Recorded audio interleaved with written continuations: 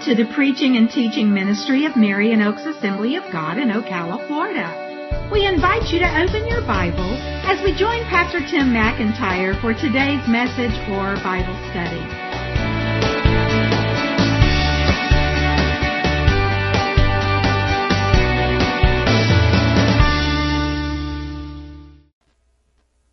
Start off, as I often do, with a question to get you thinking along the lines of what I believe God wants to speak to us about today.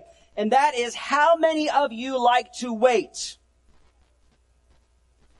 Anybody like to wait? They say that, the anticipation of waiting for something good is half the fun, and there is some truth to that. But I think the only time I like to wait is if I'm not under pressure, and I can use that time to do whatever I want to do. That's the only time I like to wait. Otherwise, I don't like to wait. Right? And I especially hate to have to wait where I'm in a situation where I can't do what I want to do, and it's just wait. But we wait for so many things in life. In fact, we all spend most of our lives waiting. Just for simple things. Waiting for this service to get over. Waiting for lunch. Waiting for dinner. Waiting for breakfast. How many of you, that's the main thing about waiting is food? Yeah. Waiting for an event. Waiting for a certain holiday. Waiting for vacation. Those are all pretty benign situations, but the thing that often makes waiting hard is when you're waiting for something and you're not sure how long it's going to take, and the amount of pain or discomfort or frustration that there is in waiting for the thing that you're waiting for. A lot of things we wait for, it's not that big deal. But there are some things that are major in our lives that we're waiting for. It's like, I'm tired of waiting. I'm ready for it to be over with. Today we're going to talk specifically about waiting for the Lord. Waiting for God. Chances are, if we have a relationship with God, or we're aware of that situation, we're aware of Him, we believe in God, we're waiting on God, waiting for God for something, right? How many say, you know what, I'm waiting for God. I am waiting for a specific thing. I'm praying about it. Maybe you've prayed about it for so long, it's not happened, you've given up praying about it. That's the humanity just coming out. We're waiting for God. And that's what I want to talk about today, waiting for the Lord. And as I said, I believe that God wants this to be an encouraging word for His people. Wait for the Lord. It comes from a passage that the one verse this comes from is one that probably is familiar to many of you, maybe even most of you. In fact, we actually sang about it this morning. But we're going to read the whole passage in Isaiah 40, starting in verse 27.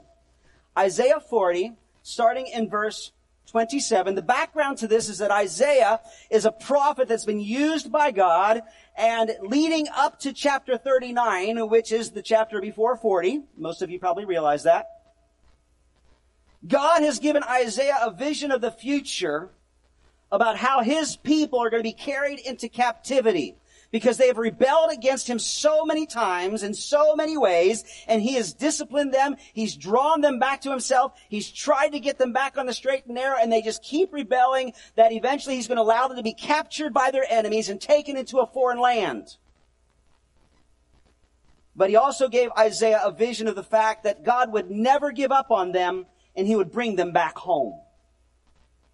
So between 39 and 40 is that dividing place. Up to 39, it's all about God's getting ready to discipline you. God's getting ready, you're going to go into captivity. But chapter 40 says, but God's going to bring you back home.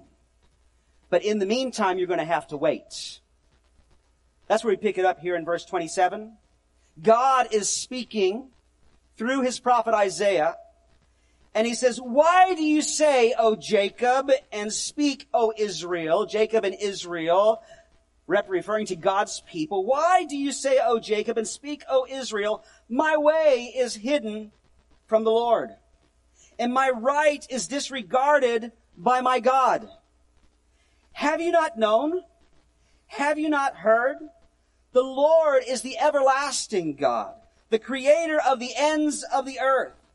He does not faint or grow weary. His understanding is unsearchable. He gives power to the faint, and to him who has no might, he increases strength. Even youths shall faint and be weary, and young men shall fall exhausted. But they who wait for the Lord shall renew their strength. They shall mount up with wings like eagles. They shall run and not be weary, and they shall walk and not faint. We're going to dig into this passage a little bit this morning and see what we have, God's message for us today, and some practical things that we can put into practice in our lives. First of all, I want to talk about the problem. And this is a problem that God's people are having. This is a problem that's being expressed. God's talking about it, but he says, you guys are talking like this. And this is the problem. The problem is God's seeming lack of concern. Now, let's just be honest here. Even if you know God, you got a relationship with God, you know he loves you, he cares about you, he wants to be involved in you. Do you ever feel like, God, do you really care? God, do you really care? And those feelings often come because we're waiting. And we can't figure out why in the world God's not doing something about this situation, or he's not doing what we'd like him to do, what we feel like he really should do, what we believe he's promised to do. And so we have this problem. God seems like maybe he doesn't care. God's seeming lack of concern. We see this in verse 27 where God is quoting his people. He says, why do you say, Israel, why do you say, Jacob, my way is hidden from the Lord and my right is disregarded by my God? What are they actually saying with these statements? Well, first of all, they're kind of saying like, well, God doesn't really know. God must not know what's going on, because if he knew about it, surely he'd do something. Now, that flies in the face of what we know about God, that God knows everything, but maybe not in the sense that God literally doesn't know, but he's totally ignoring me. That statement says, why are you saying my way is hidden from the Lord?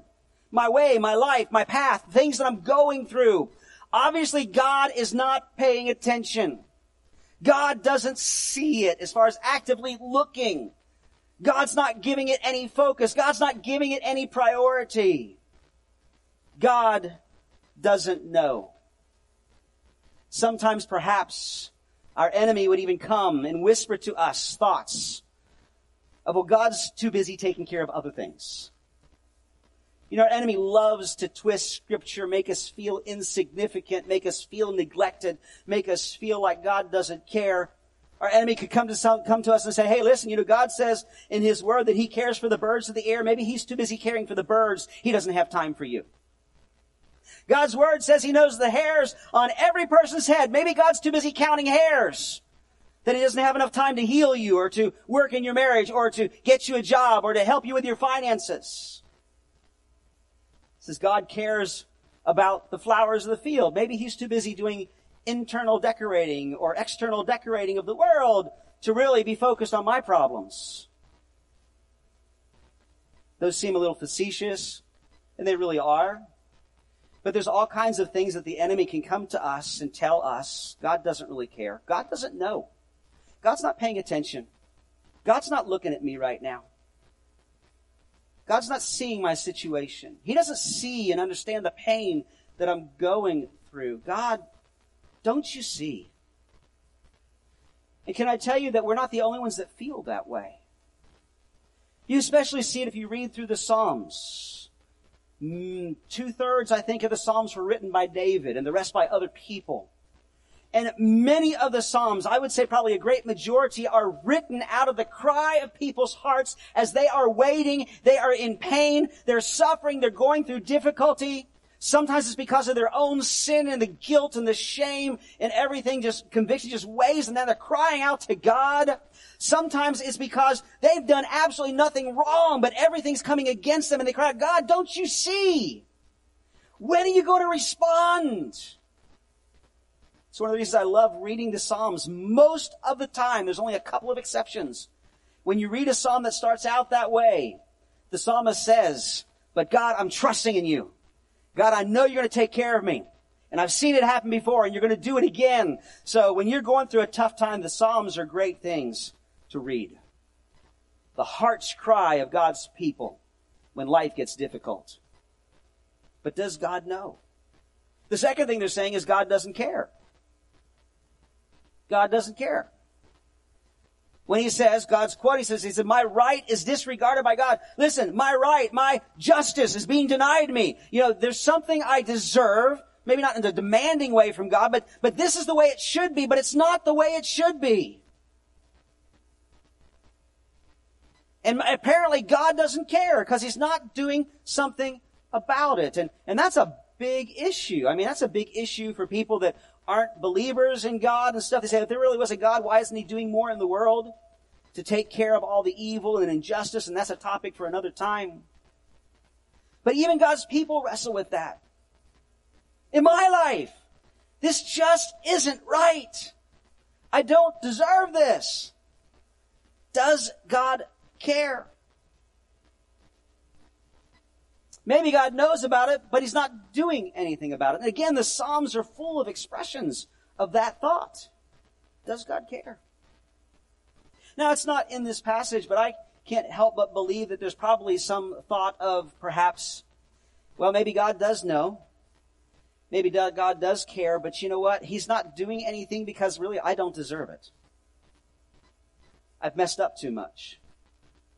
I've blown God off so much. I've ignored him in so many areas of my life.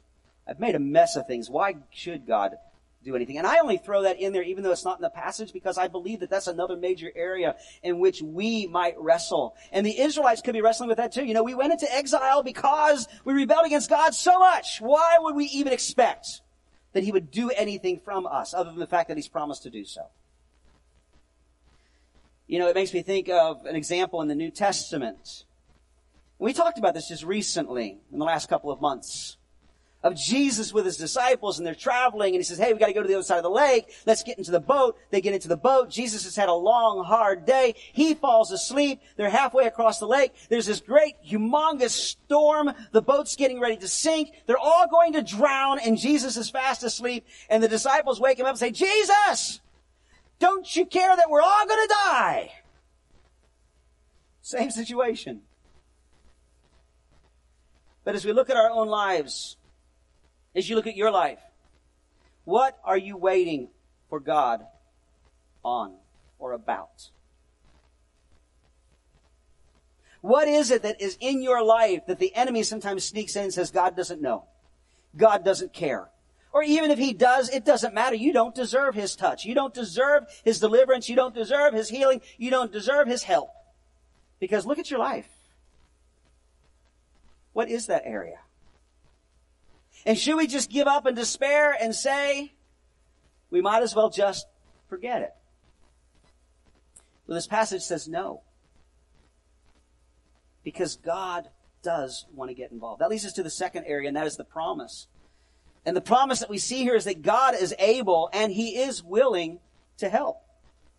God is able and he is willing to help us. In verse 28, he says, have you not known? Have you not heard? And then he goes into this description of God and his awesomeness. And we'll get to that in just a moment. But when he says, have you not known? Have you not heard? He's speaking to what have we experienced? What have we learned? Haven't you experienced for yourself God's goodness? And I would say that most of us who are waiting on God for something and maybe even frustrated, and it's like, God, why aren't you doing it? That we can look back and see many times, or at least some times, where God did something. Where God was involved. And that's one of the reasons we're struggling. It's like, well, he did it then. Why is he not doing it right now? And so God tells his people, says, look back. And they've got the whole history of their people to look at, to see where God was involved and took care of them. So he says, from your own experience, have you experienced it?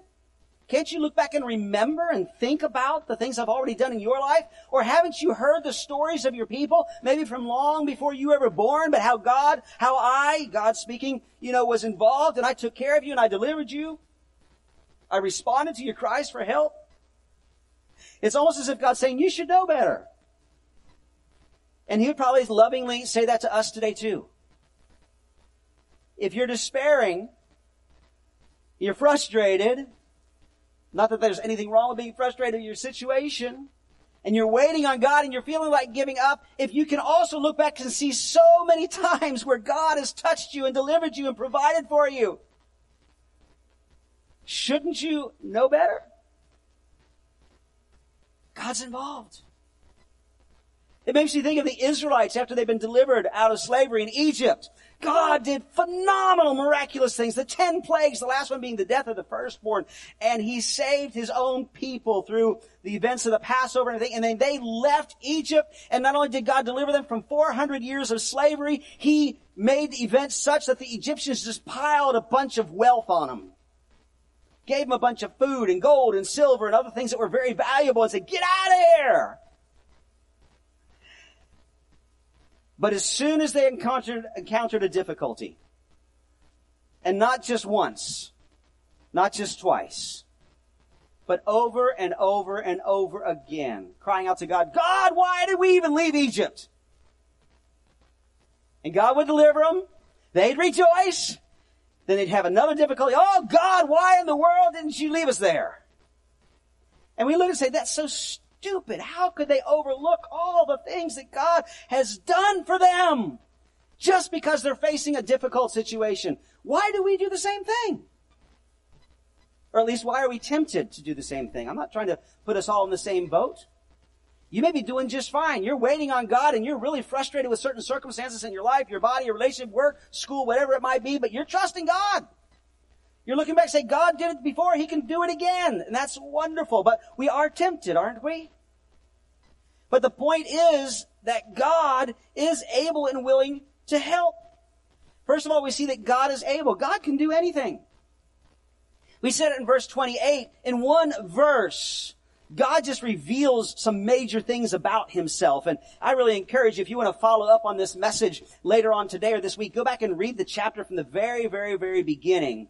Because there's a lot of stuff before you get to verse 27 where we started about God's awesomeness, God's wonderfulness, God's power, His authority, all that. But He sums it all up here in verse 28. Have you not known, have you not heard? The Lord is the everlasting God, the creator of the ends of the earth. He does not faint or grow weary. His understanding is unsearchable. You know, we could do a whole series of Bible studies just from that one verse.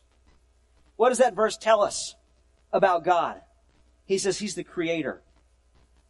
He created everything and He maintains everything. He not only created, but He knows how it's supposed to work. He says He's the everlasting God. It means He's always existed. He's been in all times. It says that He is to the ends of the earth, which the fancy theological word for that is He's omnipresent. That means He is everywhere all the time. It says He doesn't grow faint or grow weary. The fancy spiritual word is He's omnipotent. He's all powerful. It says that His understanding is unsearchable. That means He knows everything. And not only does He know everything as far as the facts, but He's also extremely, ultimately wise. And again, the fancy spiritual word is He's omniscient. He knows all things. God is awesome. He created this world and everything in it, including ourselves. He knows how it works.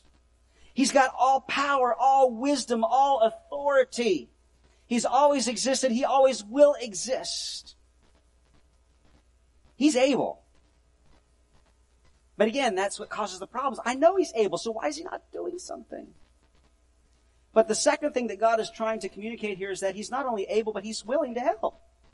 He is willing. We see that in verses 29 to 31. He gives power to the faint, to him who has no might. He increases strength. Even youths shall faint and be weary, and young men shall fall exhausted. But those who wait for the Lord shall renew their strength, and they shall mount up with wings like eagles. They shall run and not be weary, shall walk and not faint.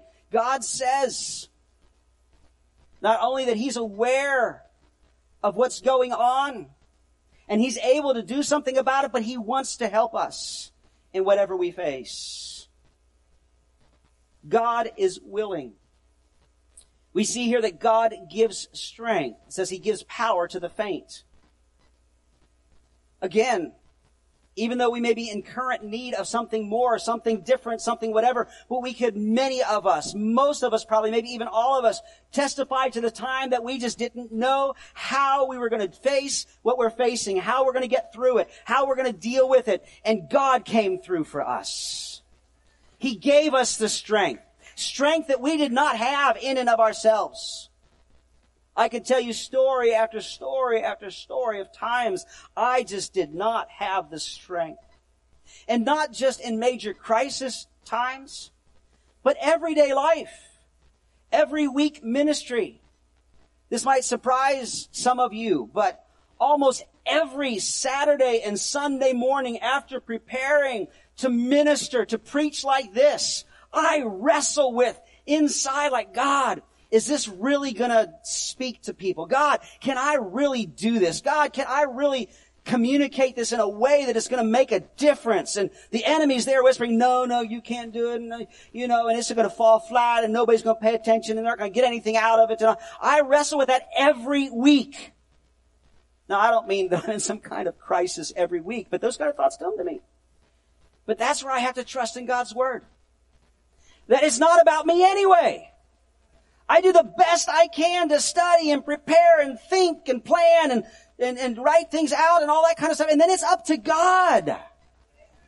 And can I tell you, week after week after week, when I get up to preach, very seldom do I feel that weakness when I'm preaching. Sometimes I do. I think God allows that. So I really depend on Him and know for sure it's Him, not me. But it's because God gives strength.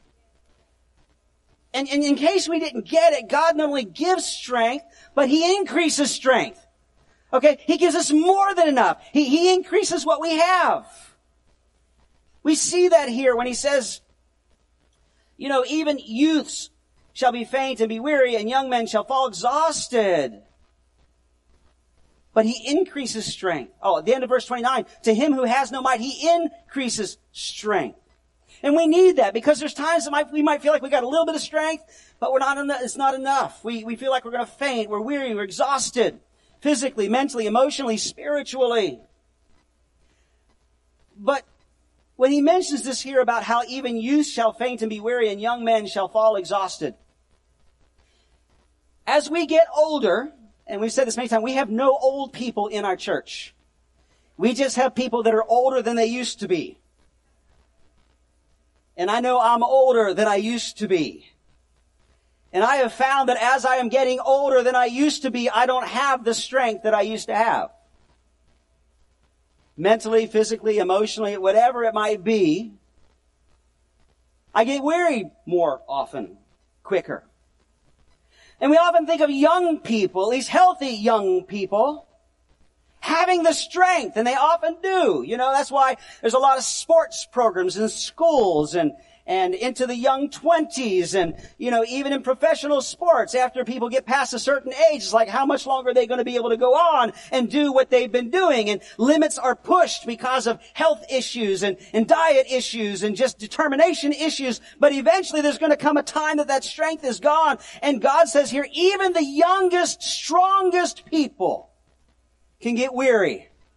But his point in making, the point he's trying to make here is not just, you guys are all hopeless.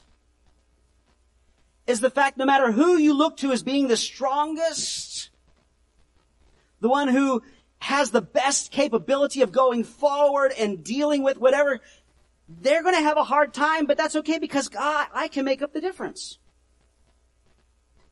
In other words, he's trying to say, listen, I don't care how strong a person may be, human strength will fail.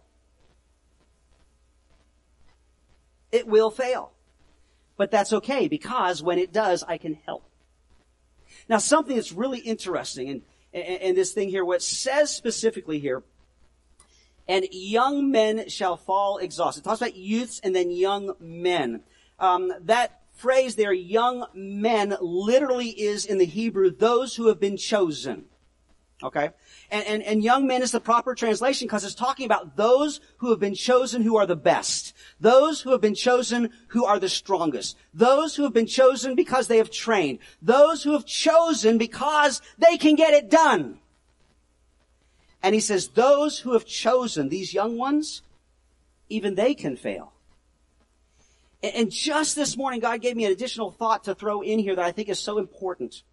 And that is sometimes we look at people who have been chosen. And what I mean by that is someone who looks like they're doing such a wonderful job.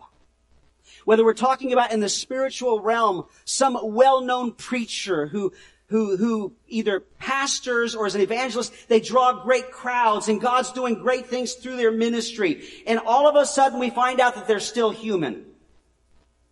Or maybe even worse, that they have fallen. Done some things, been involved in things that nobody should be involved in, but especially not a leader like that.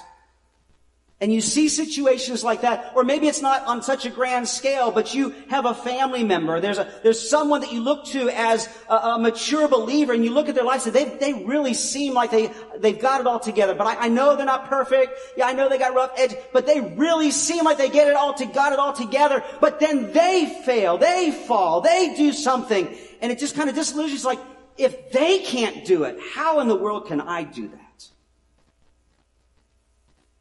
Every time there's a moral failure on behalf of some well-known religious leader, there's a lot of feedback. If they can't live for God, how in the world can I live for God? Can I tell you something? I think it's one of the points that God is trying to make here. It doesn't matter who they are. And it doesn't justify, it doesn't make that right. It is wrong. And unfortunately, people's faith is often undermined and sometimes dashed against the rocks because of leaders that don't maintain their walk with God. But the point God's trying to make is, I don't care who you look at as being the strongest person you know, spiritually especially, but anyway, even if they fail, because they're not perfect, it doesn't matter, because they're not the one you're supposed to get your strength from. The strength comes from God. The strength comes from God. The best of human strength will fail, but God will never fail. So God gives strength, God increases strength, but God also renews strength. Again, I think God's just trying to hammer this home by putting it different ways. He says, those who wait for the Lord shall renew their strength. That word for renew means to change or to exchange. You've run out and you're going to get more. Or you've got something that's worn out and God's going to take that and give you something brand new. He's going to renew your strength. It means to put on fresh. It's like changing clothes. You've been working hard. Everything's gotten nasty, dirty, maybe torn and ripped or whatever, but now you get to take a shower, put on new clothes. Get some rest. You feel fresh. That's the idea there. When your strength just seems like it's gone because you've used it all up, God will give you new strength. He will trade that which is spent for something new. God has an endless supply of fresh strength. We see this expressed in Lamentations chapter 3, verses 22 and 23. It says, the steadfast love of the Lord never ceases. His mercies never come to an end. They are new every morning. Great is your faithfulness.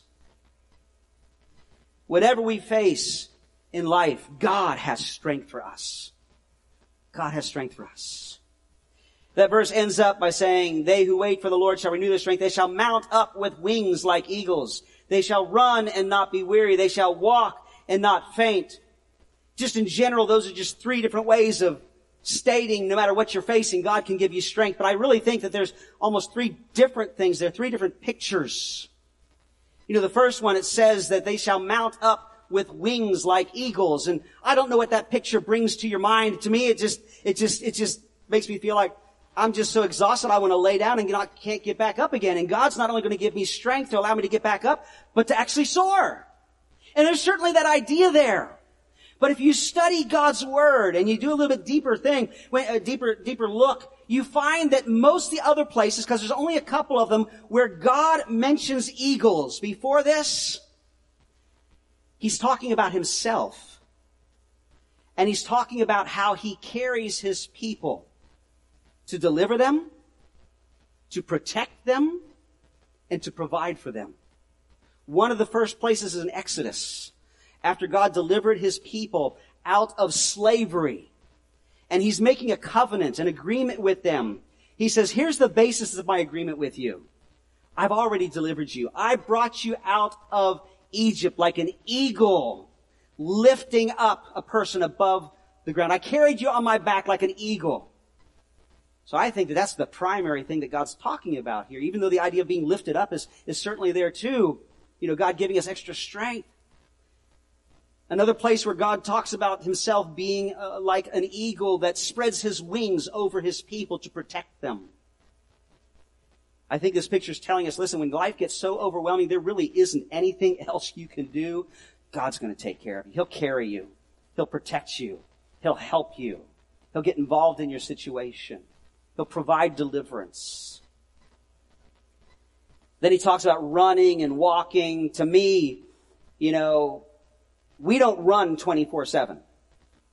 Running is when we're in an extra busy time. Running is when we got to get someplace quick. Okay? To me, that speaks about times of extra stress, times of extra pressure, times of when I really got to get it done, times of when the situation just seems so overwhelming. God's going to give us the strength to run when we got to run. But he'll also give us the strength we need to walk. And to me, that just talks about everyday life. He's going to give us the strength we need to go through everyday life. That we just walk, we pretty much walk everywhere, right? I mean, we ride in cars, but I'm just saying, that's how we get around every day. That's just normal, everyday stuff. In the everyday stuff, God is going to give us the strength that we need. We say, if all this is true, that God really does love us, and he really does want to help us, why is it that we struggle so much with this? Why is it seems like we don't see anything happening? And this brings me to the third and last thing, that there's a process. There's something we're supposed to do.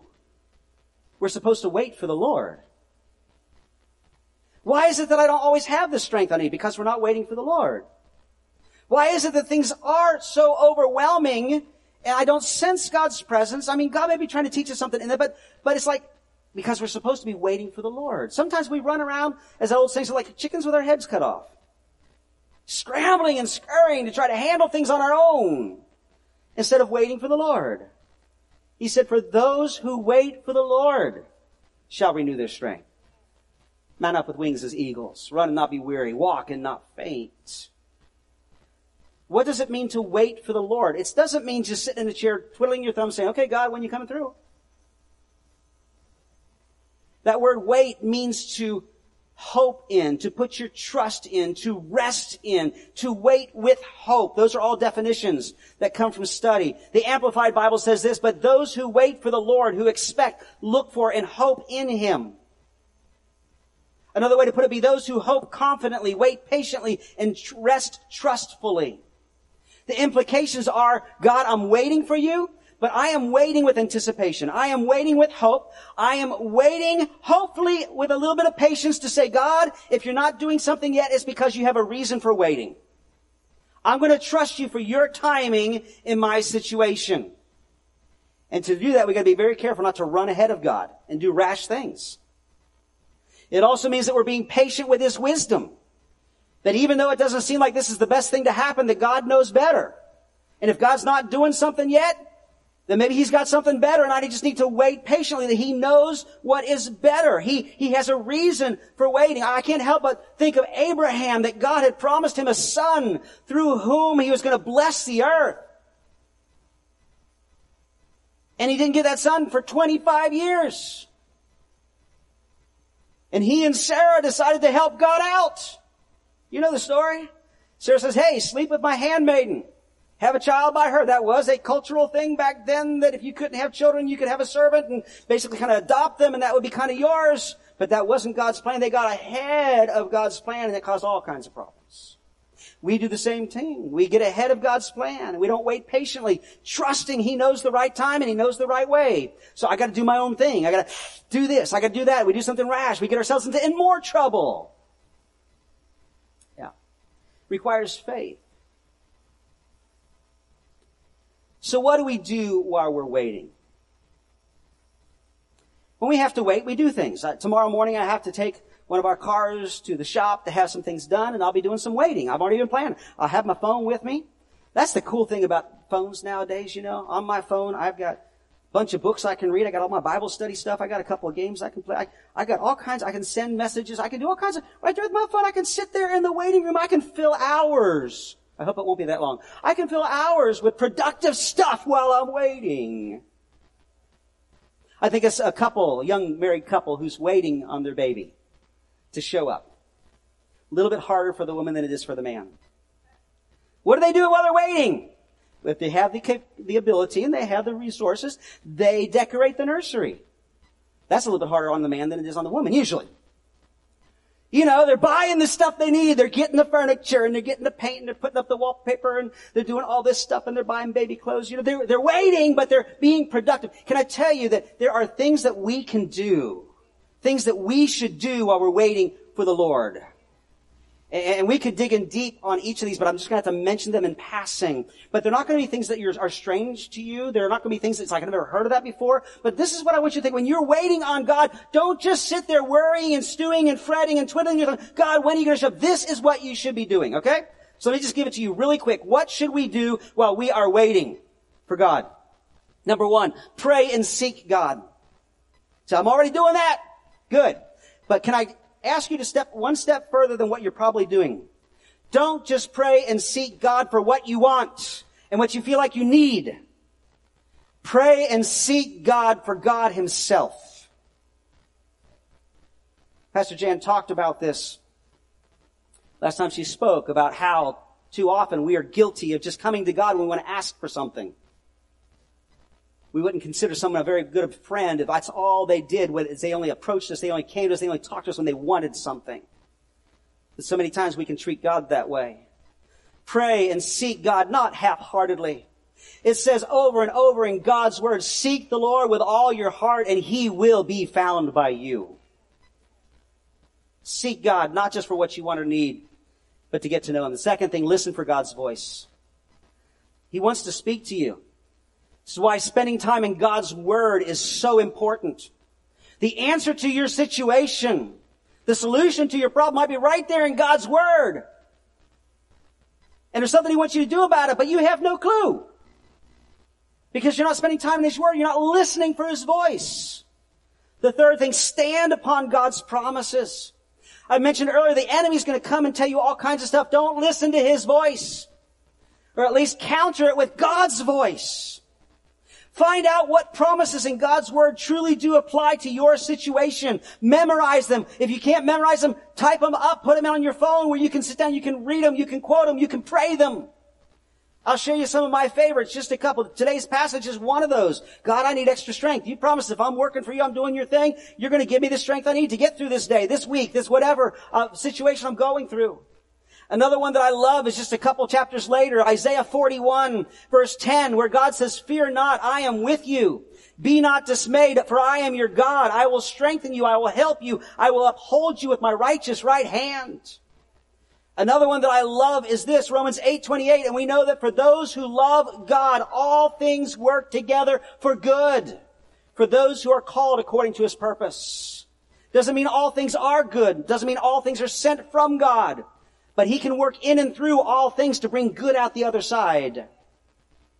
Philippians 4:13, I can do all things through Him who gives me strength. That doesn't mean everything I want to do. It means everything God wants me to do.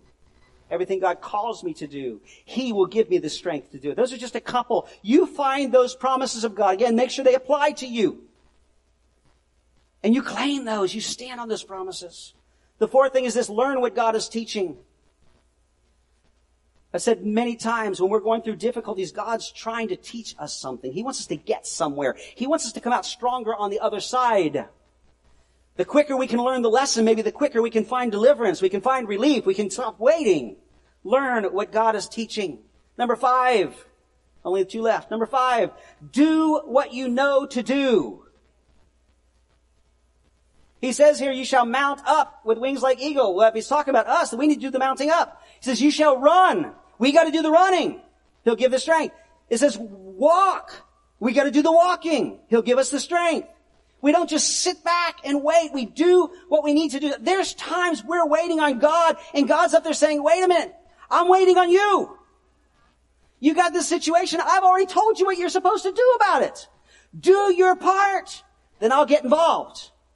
Okay? Do what you know to do. I've overused this illustration. Don't be praying for God, praying to God for a job, and you're just sitting at home waiting for somebody to call you out of the blue. Get out there and look. Get on the internet and look. Fill out applications. Beat down doors. That's just a simple example, but there's so many things that we can do in God's plan, in God's will, toward our situation, and then God will jump in and help. And then the last thing is this, number 6. Even before you get your answer, your deliverance, whatever it is you're waiting for, rejoice in God's past, present, and promised goodness. In other words, you're still waiting, but I'm going to rejoice because I can see times in the past when God delivered me, when God healed me, when God took care of me. You know, that's a theme all through Scripture. You know, Paul even says that when we bring everything to God in prayer, we should do it with thanksgiving. Because as we remember God's faithfulness in the past, it builds our faith for what we need Him to do today. So rejoice in God's past goodnesses. Rejoice in His present goodness. You may be facing something, but you're sitting in your home and say, Lord, I hate this situation. I'm waiting on you. Will you get involved? But Lord, you are so good. You treat me so much better than I deserve.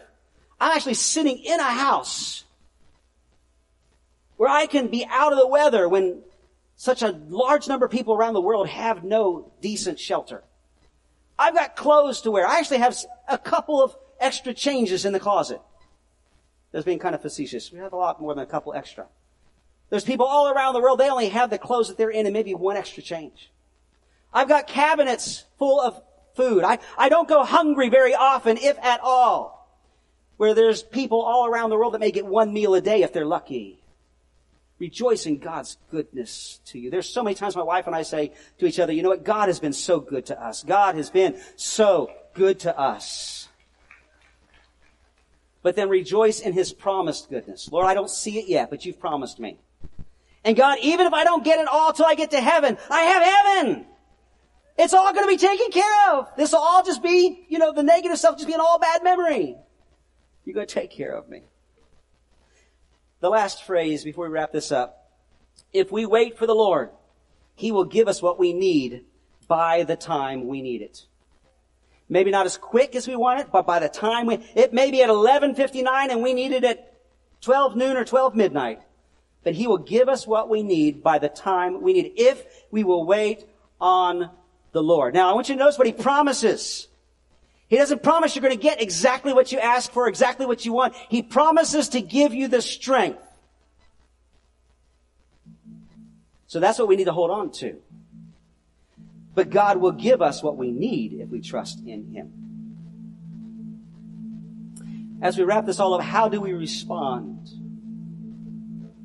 If you're in need today, I want to challenge you and encourage you to wait on the Lord. If the enemy's been coming against you and trying to encourage you to give up, to say, you know what, I'm not giving up. God had Pastor Tim preach this message today, say, don't give up. You know what, even if I die in hope, I'm never going to give up. Make that your determination. Even if I never get exactly what I want, or what I think I deserve, or what I think God, I'm still not going to give up. I think of Shadrach, Meshach, and Abednego. Yes. Shadrach, Meshach, and Abednego, and the king Nebuchadnezzar says, you've got to bow to this statue. If you don't, you're going into the furnace. And they say, King, we don't even need to think about this. We're not going to do it. We serve God. Our God can deliver us from you. Deliver us from you. Our God will deliver us from you.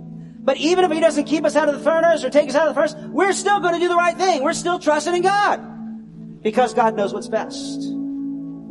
So don't give in to that pressure of the enemy. Hold on. But you know, maybe today's the day. You're going to pray about your need and God says, today's the day. And so we're going to pray for needs today. But before we get into that, I just want to say one more thing. These promises, all that God has said here is for His people. It's for His people. So, does that mean He doesn't care about everybody else? Yes, He cares about everybody else. He wants everybody to be His people. And so I have to just say this, even though it's not the main focus of the message today, that if you do not have a relationship with God through Jesus Christ, I'm not saying you're a bad person. I'm not saying you don't go to church, you don't do that. You may do all kinds of wonderful things, and you give and you pray, you may read the Bible, but you don't have a relationship with God because you put your trust in Jesus Christ to be your Savior, to take care of your sin problem, the same sin problem that I have.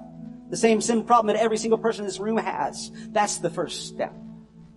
I'm not saying God will never do anything for you unless you take that first step, but that's what He's really waiting for. That's what He's really wanting. He wants a relationship with you. He wants you to be His son. He wants you to be His daughter. And Scripture tells us that all have sinned and come short of the glory of God. And the wages of sin is death, not just ultimately physical death, but spiritual death. Separation from God now and forever. But the gift of God is eternal life through Jesus Christ our Lord. Jesus, God Himself, came to earth in the flesh, lived the perfect life that we could not live, so that in God's plan and purpose, in Jesus' plan and purpose, that His death on the cross, a death He did not deserve, would pay the price for our sins. So as we come to God and say, God, I am a sinner. My sin separates me from You. But God, I don't want that anymore.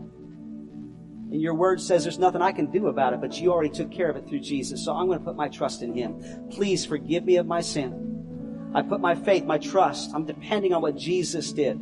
I surrender my life to You. Help me now to live for You. Help me to get victory over this sin thing. If you do that, then God accepts you as a son or as a daughter. Let's all stand together. I'm going to ask our elders, my wife, Pastor Jan, any of our prayer team members, if you want to be involved, to come down here. Our worship team is going to lead us in a chorus, and you can respond as you please. You can sing along with the chorus. If there's nothing you need to pray about, don't have any needs, whatever, you can sing along. You can respond by just praying and asking God how this applies to you. Start trying to apply that. But if you need prayer for anything, including you need Jesus today, or if you just want somebody to join me and say, I've been waiting, God, for healing. I've been waiting, God, for my relationship. I've been waiting for God for this, that, or the other. And I would like somebody to pray with me. Or maybe you want somebody to pray with you because there's somebody you love, you care about, that's going through something. We want to do that. And we're going to close in just a couple of moments. One of us will come back and close in prayer. But let's take a couple minutes just to look to God and to pray for needs. You come if you want somebody to pray with you.